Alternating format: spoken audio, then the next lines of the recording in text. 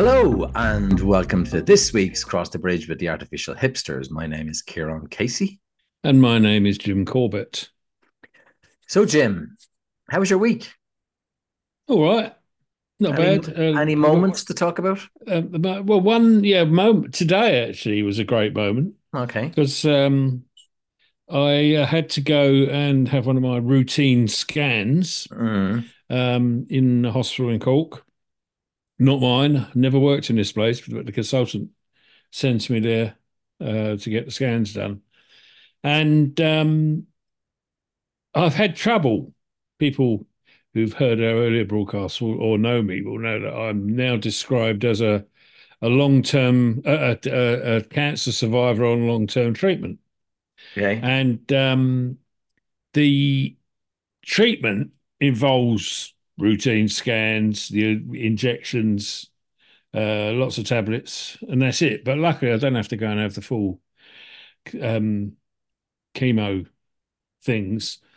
So anyway, I had to scan this morning, and one of the problems is that I've had so many different injections, infusions, drips, God knows what, in my arms that my veins have more or less given up the ghost. Okay. And the consultant, every now and again, I say to him, to Seamus, oh God, they had terrible trouble getting the blood out again on Wednesday. And he said, oh, do you want a port? And a port is like a permanent installation they put, I think it goes into your chest, I think. But it's a permanent halt, exactly what it says, that For they can just extracting inject blood, is in, it? yeah, well, take blood out, put drugs in, do anything like. But to my mind, I know lots of people have had them, and they've included my sister, and she had terrible problems with them getting infected and blocked, and God knows Right. what. And I've always felt that was like a point of no return getting the port put Mm, in, so I've always refused. mm. But it means, of course, that I just have to suffer whilst the exponents of care in the health Find system, a which vein. they are, you find a vein. Mm. The record is 7 attempts. Okay. Um, it's usually two or three. Well, today, the reason this is my moment is that I met a lovely radiographer in the hospital. I think her name was Alice, and she got it in one Wow. straight. I didn't even feel the needle go in. Wow. Absolutely first class. So I gave her full congratulations. So that's my moment. That was Yeah. saved me a lot of aggro. That's a lovely moment. Well done, Alice. My moment is brief and it's a strange one. It just is Liverpool winning yesterday 4-0 when it never really looked like they were going to win, certainly not by that margin. But it just this time of the year, and when titles are up for grabs, 3 points is more important than Absolutely. performance. So getting the 3 points was wonderful, albeit that certainly in the first half they were really poor. But yeah, it's good. And then they have a semi-final second leg with Fulham, and then a FA Cup game, and then I think it's Arsenal and Chelsea in the Premier League. So Oh, so a you've got lot a bit coming of a down the track. track. We're in a desert at the moment, Tottenham, and we're in the middle of a sort of long holiday. It doesn't Yeah, finish until Friday yeah, when they're in the FA Cup again. yeah. So So what didn't go as well this week as you would like? What was your moan? my moan actually is it's an English thing, but there's a while ago there was a new policy. It's a long while ago now. I think it originated from Tony Blair's government, I think, and then the Tories picked it up later and have pushed it through a bit faster. But basically, it's setting up these academy type schools where you put a very strong leader in as head and you give them more resources and they start and they emulate a lot of private school practices actually, but they insist on good discipline and so on. And generally, one or two of them haven't come off too well, but most of them have done really well. Hmm. And the most impressive one that I've ever come across is called the Michaela School, which is in Wembley in northwest London, near where the stadium is, of course. And it's not the wealthiest neighbourhood in the world. Hmm. And this is a state school. It's not. There's no money changes hands. There's no selection by ability. It's a state school. Right. Anybody who lives in the area can apply to go in and get Mm. in, but they have to sign up to the codes of practice. And one of them is they don't do much in the way of religious observance. Their general view is that they are trying to create a community which owes its allegiance to each other Right. and to the nation. Everything after that is a private matter for them and their families to pursue as Right. they wish. And I must say, I have a certain sympathy with that view. Mm. In France, of course, it's law. Yeah. You Very don't have secular. Yeah. Yeah. any religious anything Yeah. in schools. So anyway, the woman who runs the school is called Catherine Burble Singh, and she's obviously from her name, she is of originally an ethnic minority. I'm not quite sure where. And she is fantastic. She's a brilliant teacher. She's published a couple of books which really do take some reading. Mm. And her basic philosophy comes from having worked in East End comprehensives, which sound like hell on earth the way she describes them. And I know some of them are or have been. And so she decided to put forward this different approach. And when these academy schools came out, she, set up a trust to run one, and they do. And it's been a wild success. This is multicultural, multi everything. Mm. Um, Brilliant, fantastic results. Ofsted reports off the scale good, excellent after excellent after excellent, year after year after year. And that's fine. So she's obviously got something right. And her staff, I think she'd be the first to say that her staff, of course, must take the lion's share of the blame.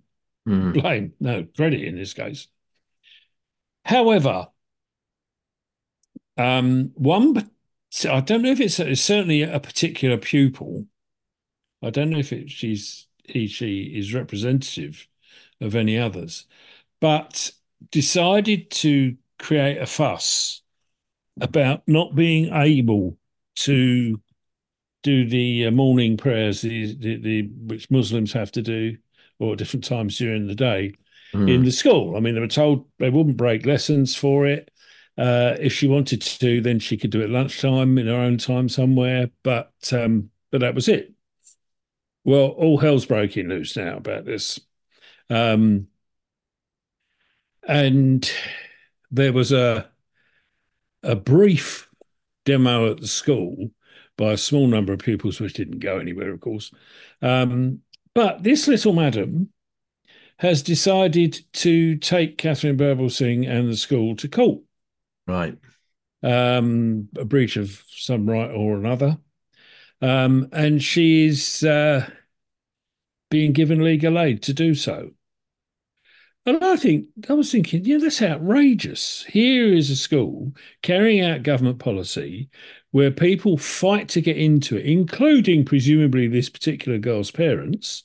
Mm. Um, and she is now being funded by the state to carry out a legal challenge to all of that. And that seems to me to be so wrong. It's off the scale. Mm. There are other things reported about this young lady in the press, which are pretty hair-raising if they're true. But I won't say what they are because I don't know have any personal knowledge of her or her history. Right. So my main moan there is that I don't see why public money is being used to launch a legal case against an established school which is doing extremely well with a first-rate headmaster, head teacher, and which is fulfilling government policy in its entirety, as well as providing an absolutely stellar education for ordinary Mm. kids in an ordinary area. I think it's outrageous. So that's my And moan. and the public money is the free legal aid. Is that Yeah, right? yeah, Okay. yeah. Okay.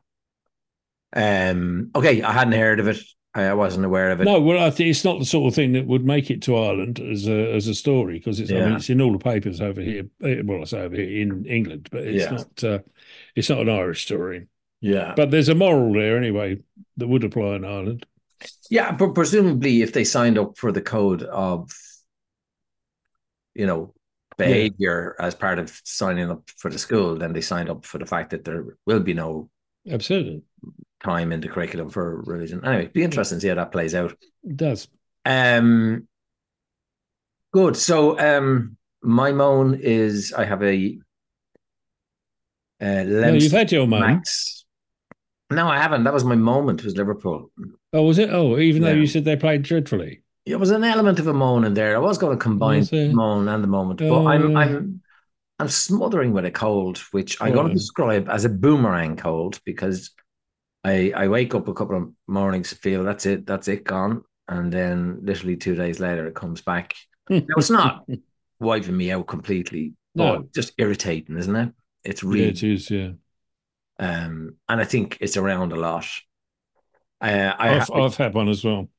I have Lemsip, and I had an interesting experience in the local pharmacist here, where I asked for Nurofen Plus, Oh, yes. and they were very, very questioning as Yeah, to they would be. how I never, no, I don't use medication that much, but I don't know, maybe I was pleasantly surprised that there was that level of Yeah, you have to questioning. be. I mean, Nurofen ordinary is okay, although you don't want to Mm. overdose on it. But I think it's got codeine in It it, the has codeine. Nurofen She Plus. said Yeah, that. that's Yeah, why. yeah, yeah, That's why. yeah, yeah.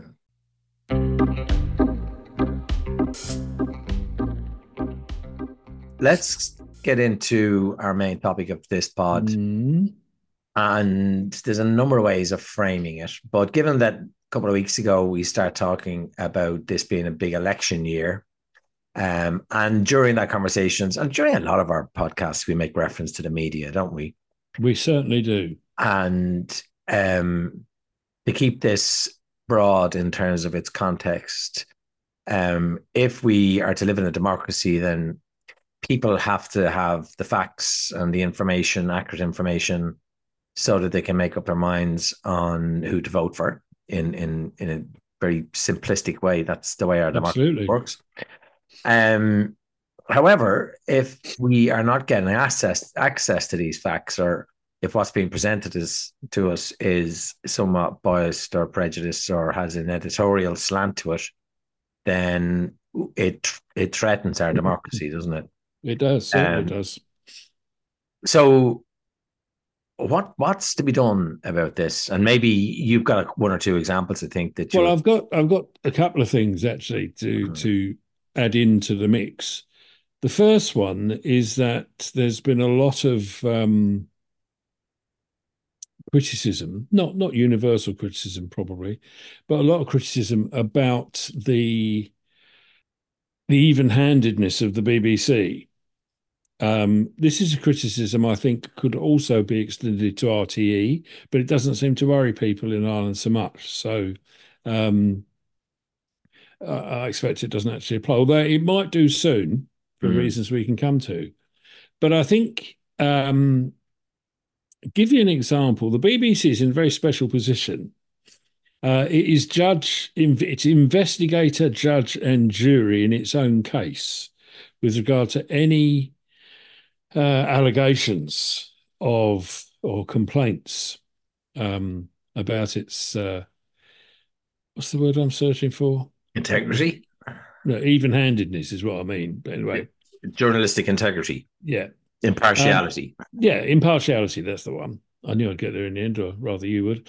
Yeah. So, and in particular, a lot of complaints have been made about the BBC. Now, it transpires that from the BBC's own sources, over the last, I can't remember how long it is, but it's years, a number of years. I don't think it's very many years, 2 or 3 perhaps.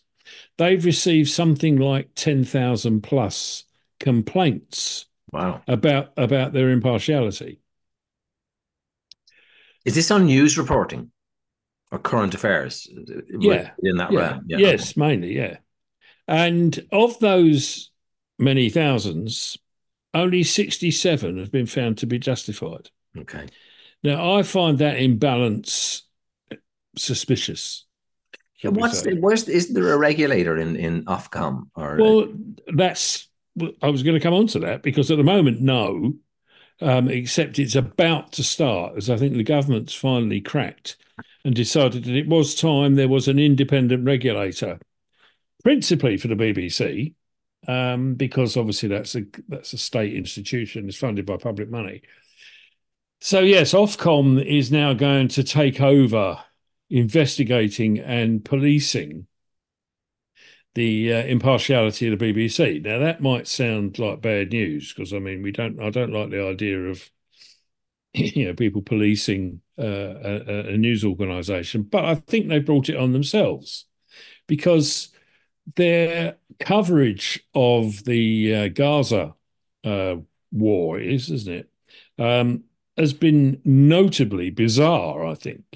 Apart from the much quoted Hamas, which is said to be a terrorist organisation by the British government, as if everybody else doesn't call it that as well, including the UN and the EU and most other decent countries in the world. Apparently, the BBC takes no notice of that. But I think that's a to some degree a minor point. But I think one of the things that comes out of this is as we've mentioned before, that the health ministry in Gaza is heavily run by and infiltrated by Hamas. And for that reason, a number of the statistics which come out of that ministry should be looked at with a certain caution, perhaps. I don't quite know where you'd go for any other information, yeah. but that's their problem, not mine. Last night, we were treated to one of their main reporters saying something about, oh, yes, the Hamas Ministry of Health, she actually called it that, has said XYZ, so many thousand people were killed, full stop. And that was left there as a statement of fact. It's not a statement of fact if it comes from a known source. If it came from, UNESCO or someone, maybe. But it's a statement of fact that they said that. That's not how it was presented. Well, you said that the Hamas. Well, all right, yeah, sorry, yes, it was. So she made it clear that it was their figures. Your issue is more that there's no qualification really given about whether these are figures that we can completely rely on. Yes, and I think what it comes to is that, and I mean, it's not the first time. I mean, there's these sorts of things have come up several times before in the BBC's coverage and have been proven to be wrong, and in some cases quite egregiously so, and not in a way that is always repeated on the other channels. Sometimes it is. I mean, the reporting generally is not very good, but I think it's certainly the BBC seems to be the worst offender. And the trouble is that, you see, this creeps in. I'm going to read you something now, which I looked up specially yesterday to make sure I got it right. Now, this is actually George Orwell said this, and he's talking about how governments can influence opinion. And it said, every record has been destroyed or falsified. Every book has been rewritten. Every picture has been repainted.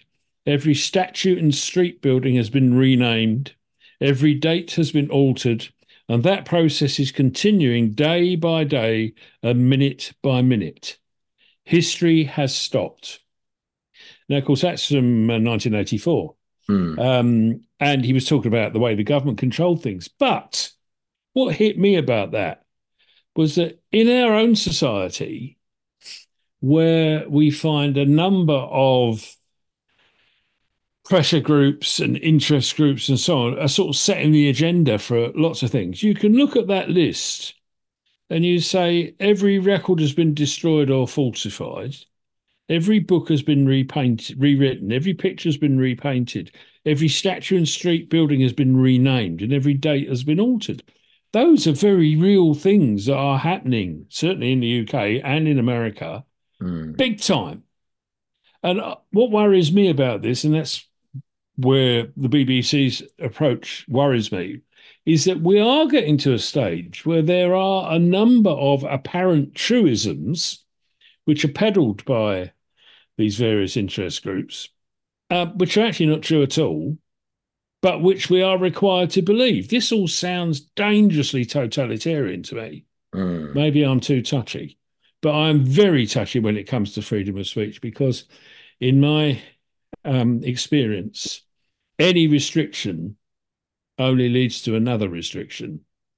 And it really is critically important for the state of our democracy. And okay, we've mentioned the election year all over the place this year, that the state broadcaster in a democracy must be fully trustworthy yeah. and must not be playing these games with public perceptions of what things are or are not. It's only politics. People try and rub it all off what the sort of thing I'm saying now, which is based in a fervent belief in free speech. A lot of people are going to write me off now as a right wing No, dickhead. no, But no, no. a lot of people would.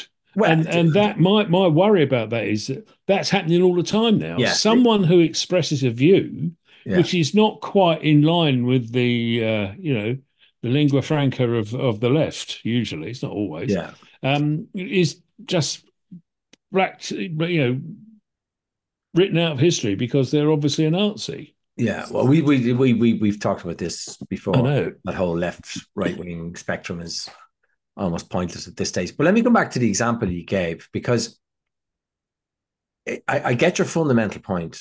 But what's interesting, which I always think is the challenge with impartiality, Yeah. is that you're not impartial on the issue of Gaza and No, I'm not. so when you Very few people are actually. true. So I've heard people saying that the BBC who would be on the opposite side to you, who would say that the BBC are not critical enough, and Yeah. that the use of that sentence, which they nearly always use when they talk about Hamas, is Yeah. as a an organization that the British government deems to be terrorists. I can't remember the sentence, but Something like that. you Yeah. know what I'm talking about. That constant, repeating of that message, almost then discredits Hamas and therefore would discredit the Hamas Department of Health or whoever comes out with these figures. So when we're trying to look for impartiality, the first place we have to start with is ourselves because it's very, Well, very hang hold difficult. on, hold on, hold on. You said it discredits Hamas. Well, my first reaction is he's good, Well, but would you suggest that I have no the problem. Nazi Ministry of Health shouldn't I, have been discredited? I know this again. I have no problem with that.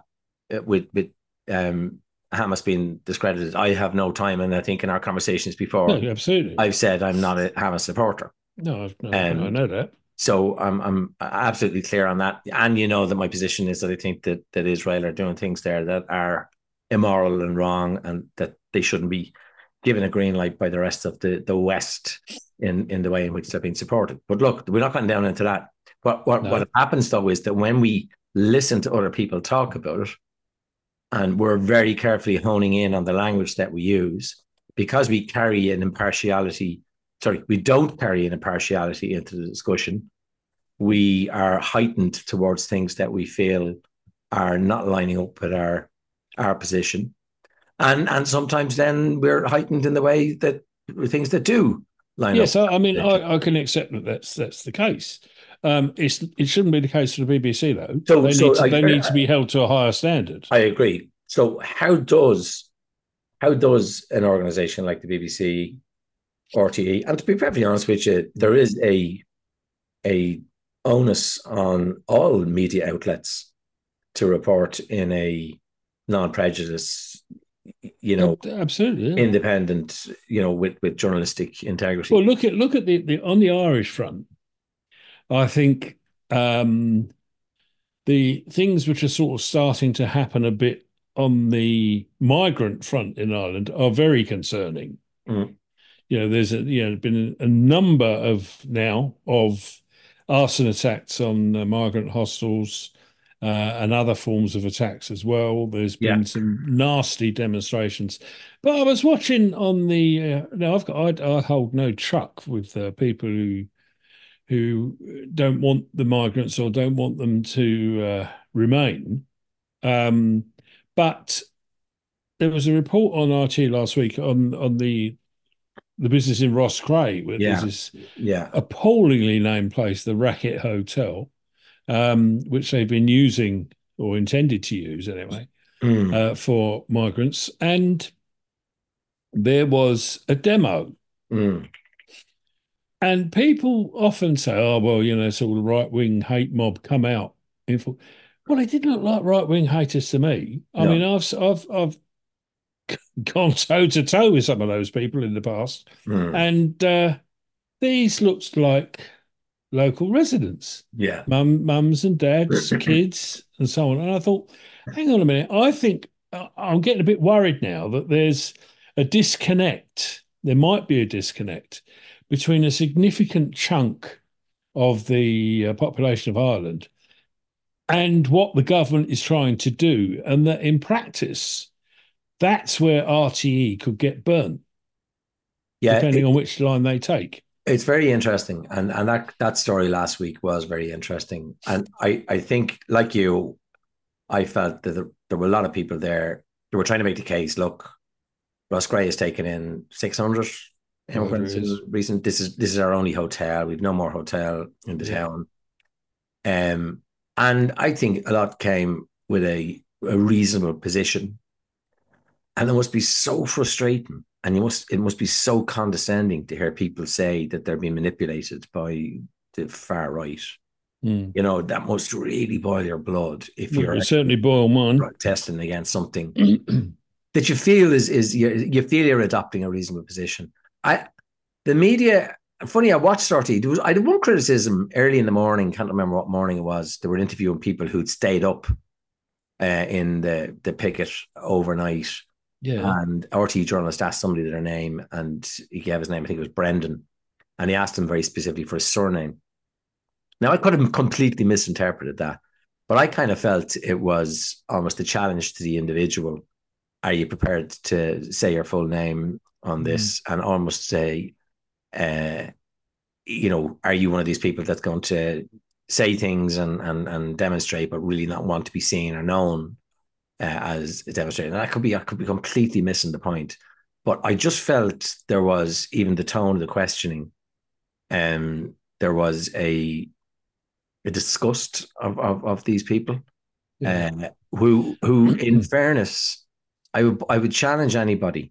I would challenge absolutely anybody. One thing we need in the world is empathy and compassion. And that absolutely applies to the people who are coming into our country, who are fleeing terrible situations and things in their life. But we also have to have empathy and compassion of the people of the areas that we're bringing these people into. And I would challenge anybody. There seems to be a little bit, not just a disconnect between government policy and areas of the country. I think there's a little bit of a rural Dublin rural maybe. divide, and some of that sort of liberal mindset that is in Dublin and leafy parts of Dublin, where they know there's no question there's going to be anybody coming into their areas or their neighbourhoods in the way that is happening around the country. Now, I'm not condoning any of this arson attacks on these buildings, or of course not. There are extremists in there, but there's well-meaning people, I think, who I mean, feel look aggrieved. where I live in one of the better off suburbs of the city of Cork, Montenotte. and there are at least two places I know of where they have got brought migrants in, and look, you wouldn't know it, frankly, most of the time. Occasionally, you see them traipsing up and down to the shops, but that's about it. Yeah. Now, I think the worry comes with this is there are a lot of very ill-informed rumours that get started. Yeah. I could think of one in particular nearby, which was going to be, oh, you know that place over there. Oh, that's going to be full of migrants by the end of the week. It was Yeah. absolute codswallop. Yeah. It Yeah. wasn't, and it isn't, and that's all there is to it. Yeah. Um, And they so used people, I expression think people are military aid. afraid. I think people are afraid of what might happen. Yeah. What I can, a lot of people ask sometimes with some justification, I think, when you see people coming and showing their little rubber boats, how often is it teenage and young adult men Mm. who seem to be in those boats? Now, I'm sure that's not invariably the case. And the migrant people I see who are in the hostel down the road are invariably family groups. Yeah. Yeah. And that's fine. Yeah. I I do blame the government in Ireland and in England as well. I think, although they've got completely different approaches to this, but the English government is trying to do something to address the core issue of effectively the people trafficking. I think they've gone about it in an appalling way. The Rwanda scheme is a joke, and they should never have started it. Yeah. But the Irish government is doing an ostrich job on it, Mm. just sticking the head in the sand. Migrants get moved into a new place at 3 o'clock in the morning by the guard, so nobody knows it until they're there, Yeah. and things like that. And I think the government is being really disingenuous about this. They Yeah. have to recognise that in a small town, Rossgrey is a small town, Mm. there's not so many jobs flying around that you can afford to have several hundred young, fit men brought in, and their families as well, of course, to start looking for jobs. See, You it's haven't not got even that, loads of Jim. people in schools. You haven't got enough places in Yeah. schools, and then GP you've got. services. I mean, it's everything. It's Yeah. everything. Of course, you've Dental got to. appointments. Yeah. Where you get. I mean, I can't remember the numbers of people who've come into Ireland. I think it's about 50,000, isn't it, overall? No, it's 100,000 Ukrainians. 100,000 Okay, Ukrainians right. who come in. So let's just take that, right? Mm. 100,000 Ukrainians came in, Mm. fine. Well, that's 100 schools. Well, it's not because it won't be 100,000 kids. Well, it could Mm. be because you don't know how many of them. Say 40,000 of them kids. That's 40 schools worth. Yeah.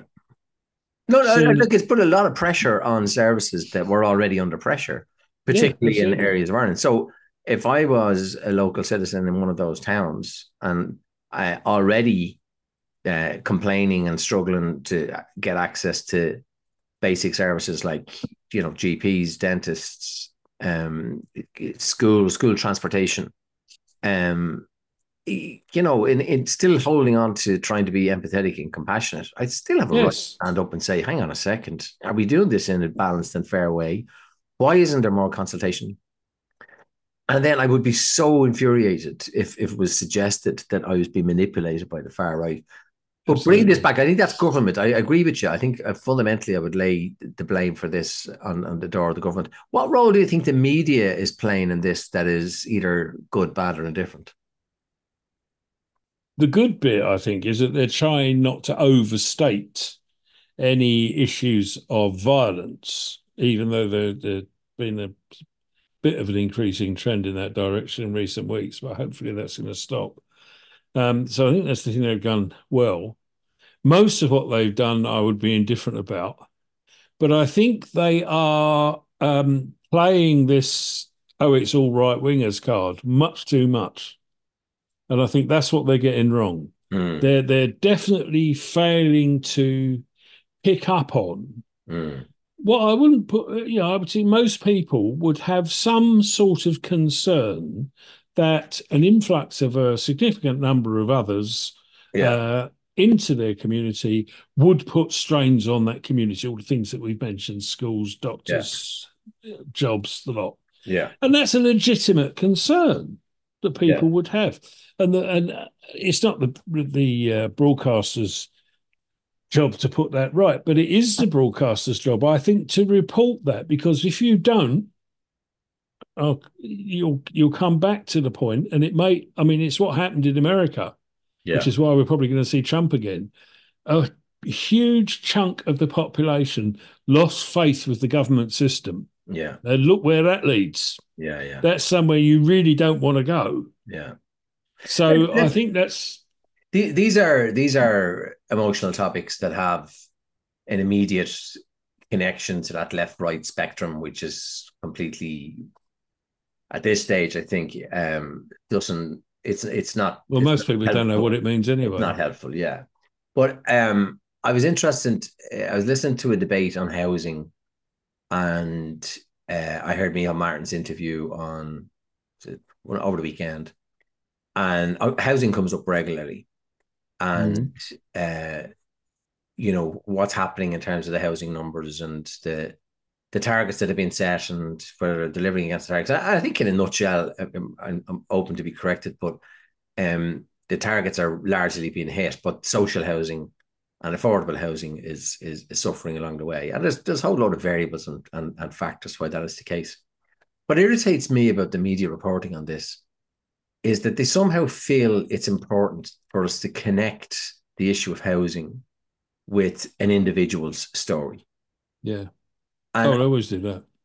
I felt like it's as though we can't make the connection between the problem that a undersupply of housing has in a country like Ireland, the human problems that creates, Mm. and so therefore a lot of time and effort is spent to try and bring those human problems to light. Now, again, I'm not undermining that, but that's instead of us having a real discussion about root cause and the kind of responses that we need to put in place to resolve this, for which I would doubt there's an ideological difference. Probably not. Deep down, I doubt there's an ideological difference. So this idea of us focusing in to try and again, I feel it's sort of somehow a little bit patronizing. It's almost like you're sitting at home watching this TV program, and in order for you to really understand the issue of housing, we're going to show you specific situations of individuals who are going through dreadful times in terms of having to live in hotels with their kids Yes, and of course. but it's as though we don't get that. And I could be criticized for this. I think there's too much of that and not enough of. So then the politician gets asked, we've just looked at Mary's situation there, and the politician is trying to put forward some kind of reasonable response. And the question is, well, what are you doing for Mary? Look at Mary, the situation Mary's in. What are you going to do for Mary? Mm. And some might argue that's robust questioning, No, but that's cheap and easy journalism. it is a little bit, isn't it? And it I feels mean, creeping in. it is. You don't need to think about any of that. Mm, If you ask the politician, what do you think are the sorts of policies the government should introduce to help combat this issue? That's a different question, yeah, and you'd get a very different answer. yeah. And that's what they should be doing. I mean, of course, they have a role to hold. Um, well, anybody in power Mm, to account. That's what they do. That's why we mm. have it. That sort of broadcasting organisation. But I do think no, I do think they. I still think that they're infected a bit with this groupthink stuff I was talking about earlier on. Well, Um, that's a kind of a that's a lack of impartiality that starts to become, as you describe it, as groupthink. But there's another deeper problem as well, which is this whole thing of fact check. groupthink was a word dreamt up by George Orwell as well. Well, was it him? Yeah, yeah. Yeah, I just put that in. Yeah.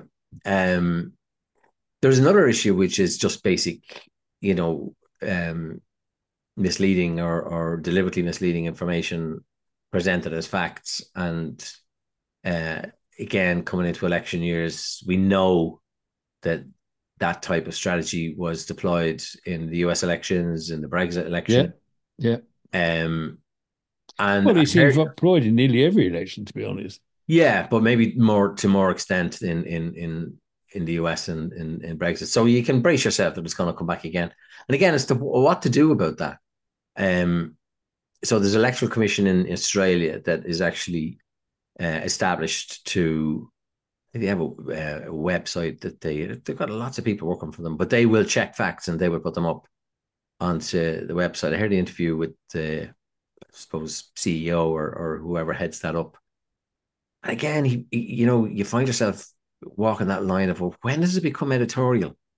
When Yeah, when does when does the impartiality get tested? We've spoken before about climate change and Mm. the science behind that.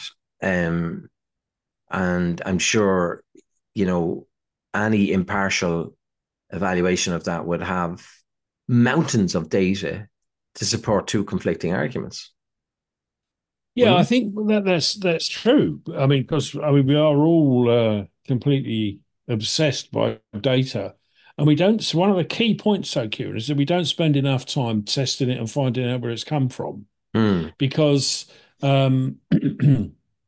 I don't always do this, I must say, but I try. If someone says, oh, it's a fact that 40% of children are currently heroin addicts. mm, Now you say, well, that can't be bloody true. It is, it is. I read it in the Times last week in mm, an editorial, and you really do have to not just people like me who listen to it and think, I wonder if that's true.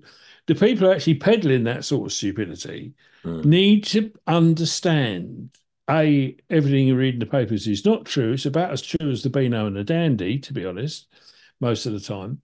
And B, drill down and find out where the bloody data comes from. And that's why in the climate change debate, I very much admire that bloke whose name I can never remember, but I was about to quote.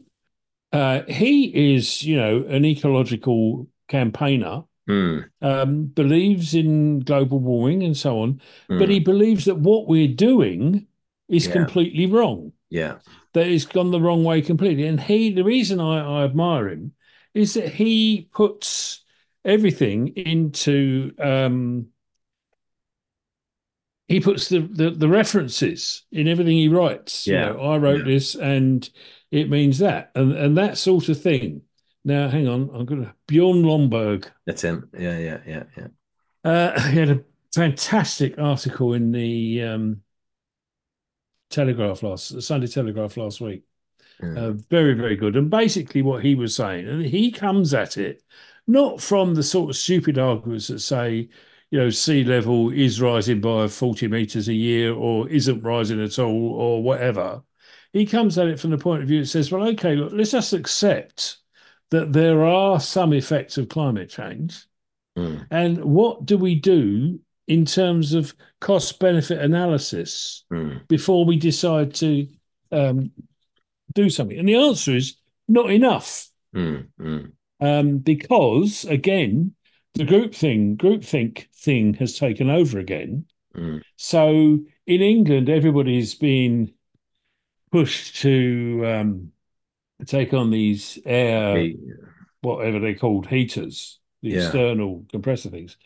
And there are very, very serious questions about how well they work, Mm, or indeed if they do work.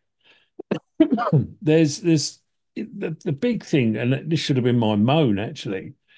There's the Germans stopped using nuclear power, which is one of the most obvious ways of mm, avoiding mm, the carbon issues. Um, in the UK, I've been banging on for ages now about how Rolls-Royce have got these fantastic little nuclear generator things. generators. Yeah, yeah, yeah, yeah. And the government was on the edge of approving a big policy to push them out into the country Mm, widely. They decided that they wanted to go out to tender. And there was actually, it's an English firm, although they're based largely in France. Um, well, suddenly there was a specific term in the God, I'll have to look it up again to find out what it was. A specific term in the contract documentation that meant that probably only the largest concerns could could have competed. win the contract. Yeah, yeah. With the result that this company pulled out altogether, and they were using these Rolls-Royce generators, and so they're now not going to. They've instead set up a formal process in France and Germany where they will start running it out. And I thought, how the hell did that happen? Mm, This is a technology that Britain was in the forefront of. And through the application of various bits of civil service stupidity, but also the fact that I think there's a lot of people in the civil service who don't like the idea that the solutions they've already given are actually not very good. So they Uh, bring their lack of impartiality into the decision making. oh, I think so. I think that So happens all the time. what about? I mean, there's a couple of things here. The first thing is that when you get somebody saying to you, something ridiculous like, what was your example? 40% of all kids are heroin addicts. Yeah, They may not be bad actors. They're probably just that's only true in Liverpool, of course. I can imagine members of your family throwing things at me now. Well, that was a joke, Liverpool people. I didn't really mean it. um, they may not actually be bad actors. They're probably just gobshites. So we have a lot of that, don't we? We have a lot of these people who are peddling this misinformation, but they're doing it. They're gobshites because they believe something that they shouldn't believe. Yeah. Um, and then we have the bad actors who are very, very deliberately peddling information that they know to be false, but they're lining that up against a particular agenda, which typically it could be about lobbying in a particular industry, or it could be political. Yeah. Um, how do we, like, given the volume of data and information that's out there, how do you assess everything in a manner that's impartial and at the same time make sure people have access to that information in a Well, way? I mean, one of the bad actors, in my view, is the BBC, I have to say, in lots of different areas. But actually, they are the ones who've got the responsibility to do something about it, because we can't individually take on the world. Mm. But someone like the BBC, like other major news organisations, like major educational institutions, they can. And it brings me back a bit to what I was talking about last week, which was the sort of historical belief in Service. values and service and so on. And that we haven't got there. We've lost that in public discourse these days. And perhaps we've got to go back to something like that. We've got to go back to the idea that we are all servants of the community in one way or another, not of the government. The government's just an employer. We are the servants of a community. We have to get away from this idea that governments do everything, because when they do, they don't do it right anyway. So, And do we feel under pressure to have an opinion on everything? Is that part of this, that we feel there's a pressure on to have an opinion, social pressure sometimes, to have an opinion and to be quite emphatic in your opinion. So is, yeah. we've talked about this. We lose the art of a conversation informing us, or a discussion informing us. Absolutely, yeah. On how to hold a particular viewpoint. Instead, we have to be very definite on where we stand on matters. I don't know where that. Yes, I think that's true. I mean, but you see, when you come from families like ours, as most people do, that is part of the process that used to happen. You know, around a tea table or in the Yeah. pub or wherever, you'd have people arguing. I mean, God knows I've argued with you in both those places many, many, many times. Yeah. And that's where the corners get knocked off. Yeah. That's where you suddenly, you may not admit it at the time, but where you realise, oh, hang on a minute, you might have had a point there. Yeah. And so on. I don't think that happens now, because kids and the parents have got their noses stuck into devices. And it's all very isolated. I mean, it's funny actually, because one of my daughters now insists, if we ever all sit down to a meal together, she says, no politics, because it always turns into a row. Now, it's not a row. It's a discussion. It's a strong discussion row, where we're all still friends afterwards. But a lot of people don't. My mum was the same. She hated it. She didn't. Yeah. So, but like it never got sitting in your father's sitting room on a Saturday afternoon, and even when Dave was there and both were, it never got heated. We fought to be able to get our contributions in, but it was, and we disagreed. Yeah, but it was respectful, wasn't it? I never remember anybody getting. Oh no. I mean, I think people could get heated, Yeah. but not personally heated. It No, no, wasn't yeah. what You're the passionate. phrase they Yeah, use yeah, now is ad hominem. I mean, didn't start abusing other people yeah, because yeah, of what they were saying. yeah. But you would say, well, that's not Mm, bloody right. What about this? What about that? Oh, I yeah, don't think that's true. And you think you can go on like that. yeah. And you do, and that's how you learn. That's how you. So I So I wonder think we should push that. is that something that media could embrace? Because it could actually be riveting television as well, or radio, Yeah. if you can actually get people to come in with different viewpoints, but different viewpoints, but some flexibility. Well, you Some. need it. I mean, one of the things when I was at school, we were all taught every now and again in different lessons, there'd be a debate, Mm, and the teacher would say, right now, the topic is whatever it was. mm, And I want you to prepare no more than 2 minutes mm, of a speech. And then he'd come round to us, either for or against. You're free to choose which one you want to do. And they mm. come round to us one at a time. Yeah. He used Oh, to yeah, it leave me till does. last because he knew I'd go on forever. Yeah, But and just say, what do you think? What yeah, do yeah, you think? And every now and again he'd say, do you reckon that's true? What about X? What about Y? Have you thought yeah, about that? And that was brilliant stuff. And it teaches you how to. Seminars at university yeah. were like that. You have to read your essay out, and other people would either start giggling or throwing things at you or saying that's a load of rubbish or whatever, and you had to hold your corner. Um, I think I agree with you completely, and I think there is a huge opportunity for education to introduce that kind of critical thinking and mm, discussion, but I think the world has got to a point now where people get to a certain age, and it's almost associated with their personal brand that they have a particular position mm. and a particular way of looking at things, and it's very hard to move them off that. And how they've got there is not the way you've described quite often.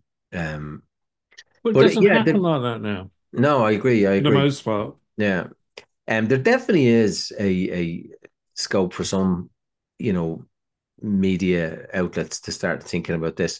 The other thing that I keep coming back to when we talk about media now, notwithstanding the public broadcast organizations, RT and BBC, the economics of media is incredibly difficult, Mm, very, very difficult. So if mm. you're an independent commercial media organization, you have two sources of revenue. Either people are going to buy content, they're going to pay to access your content, Yeah. or advertisers are going to pay to be associated with your content and to connect to your audience. Very few people are now paying for content. Mm. And advertising has gone, very, very competitive, and with things like programmatic advertising, it's all about not necessarily the quality of the audience, but the quantity of the audience. So how many Mm. eyeballs are going to see this? And it can be very difficult to have a commercial, successful commercial media organization that is solely that, as in that's what they do. A lot of them are trying to branch out to do other things, but it's solely that, and for it to be profitable and sufficiently profitable for you to be able to reinvest or pay some shareholder dividends. And if that's not economically viable, then we're going to rely solely on the public broadcasters, and we've problems there, and even problems about how they're financed. Mm. So I wonder, is there something as well that governments can do that would, Well, I think um, I think we mentioned it earlier on, which is education. but even I think support there's a lot in media, education. even supporting media outlets, even commercial media outlets, that they get some level of support. I don't know. Mm. I'm not sure if that would work. Well, I mean, government are huge advertisers. Government, through a lot of True. their communications, are trying to impress upon people, to register to vote, to, during COVID. Not all of that went out across all the media outlets, and No. certainly print lost out a lot on that. Yeah. So was not very effective. There are things that they can do or could do that might help or might support, but without. But I'm always worried about I the know. government doing that. I mean, I'd be quite happy with them to produce the sort of framework within which individuals could operate Mm. whatever. Yeah, I don't have a problem. I'm not quite sure how that will work, but um, I don't like the government actually putting forward what you I ought know. to be saying. I don't think they can have any editorial influence, but and shouldn't have obviously have any editorial influence. But yeah, look, it's I think the problem, like some of the other problems we talk about, is that like the hate speech legislation, that we come up with this tension in the hate speech. It's between we recognize that something is illegal or would be illegal and is wrong, especially if it hurts somebody. And yet there's a constitutional right to free speech. So there's a Yeah, tension there straight away. And here we have a tension between the ability to access fact-based information, and that's not commercially viable. So then we look to government to maybe support that. And then we go, oh, no, government get involved in those things. Look at all the problems that can create. So it's almost like these unresolvable or these competing priorities that meet. And I don't know, we have to make a judgment call on, well, which one is the one that we are going to prioritize. Are we in the hate speech going to prioritize that we will introduce legislation? And yes, it will conflict with the constitutional right for free speech. And mm. are we going to do something at a government level to support independent journalism? And yes, there is a scary thing about governments having any There influence might be over. a yeah, I can see that. But there might be a role for the constitution in Ireland in Mm, terms of promoting free speech somehow. I can't true. immediately think how, but that would be a sort of framework that you could use to, I don't know how it would work, I, but I think the Constitution is clear on free speech, Irish it was Constitution. clear on free speech. Yeah, it Yeah, is. yeah, yeah. Okay, so just to wrap this up a little bit and coming back to I notice as well. So when you refer to the newspapers or where you access your information, Yeah, you regularly reference the Telegraph and the and you spectator. regularly reference the Spectator. I So do. in the world we're in at the moment, people would form a view on you because you access the Telegraph and because you Yes, access they would. the Spectator. And I if don't only read those, I must say, but they're the ones I regularly read. no, I know, but you know the point I'm making. Yes, I do. And similarly, I don't know what is there other than the Guardian at the moment. I mean, what's the Well, there's the other that? Observer, which is actually the Guardian on Sunday, Right, and the right, New Statesman. But okay, of all of those, only two make a profit, right. Which which two? is Telegraph and the Spectator. Okay, okay. That's why the Telegraph's being taken over, as the Arabs want it, because it actually makes money. Yeah, that's a problem as well, isn't it? That's another thing we haven't touched on. That might be a future, Ownership. because there's Yeah, an interesting point there about which we touched on before with Murdoch and co. But there is an issue about supranational ownership of news yeah, media. I think there's yeah, especially when it's a country effectively who's buying up your newspapers. yeah. I'm not happy with that. No, well, we do see billionaires owning some of the big media brands. Absolutely, yeah. I mean, it's they're the only ones who can afford to buy them. Yeah, yeah. Anyway, not sure that we bottomed that out, but always a good conversation. No doubt we'll pick Hmm. it up again. And don't forget as well, we do have something that we should just tease out a little bit. We have a referendum on constitutional change Yes, in the this is the summer. children's one, right? Yeah, well, yeah. I'm not sure how it's been framed, but No, no, no. I don't know quite um, what it's about. yeah. So it's this reference in the Constitution that I'm paraphrasing that women, is it say women or mothers? I'm not sure. I think it says Um, mothers, doesn't is it? it mothers? Yeah, that they should be able to. I think there is an aspiration that they can work from home and not feel under economic pressure that would conflict with their motherly duties. Now, I'm sure I got that wrong, but you get the general trend of it. And just I'm interested in the way in which this has been framed as a discussion, and something, again, I'm sure that we pick up on in future pods.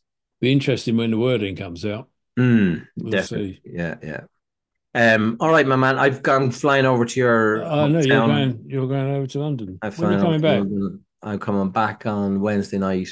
Right, so not only over there for the day, really. 2 days training, Tuesday and Wednesday. So back Wednesday night. So you see that Aer Lingus are going to cancel their service to Gatwick. Are they? All together? From the end of March. Yeah. Oh, I've never used that one. Yeah. But I never use Ryanair now if I can avoid it. But I have no choice if I'm going to Gatwick. That's the trouble. It depends where you're going, yeah. I will say, though, that they are more reliable. They do turn their planes around faster. They do, yeah. But if it goes wrong, you're smashing your head against the brick wall trying to get anything to change with them. Yeah. I much prefer Aer Lingus. Perhaps it's just because I'm old-fashioned. Yeah. Surely not. Old-fashioned? Me? What? You? Yeah. with that sense of dress sense. I thought this was good, actually. It's the same how people can't see us. This is my relaxed billionaire at home outfit. Look, I better go. You've got to go catch a plane. I'd say hello to all in London for you, and we'll chat next week. Jolly good. See you then. Mind yourself. Take care. Cheers. All the best. See ya.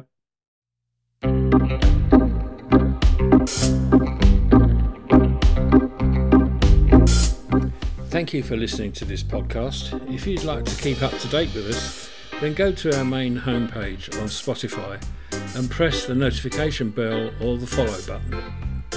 Then, up to date, you will be kept. This podcast is a production by Artificial Hipsters.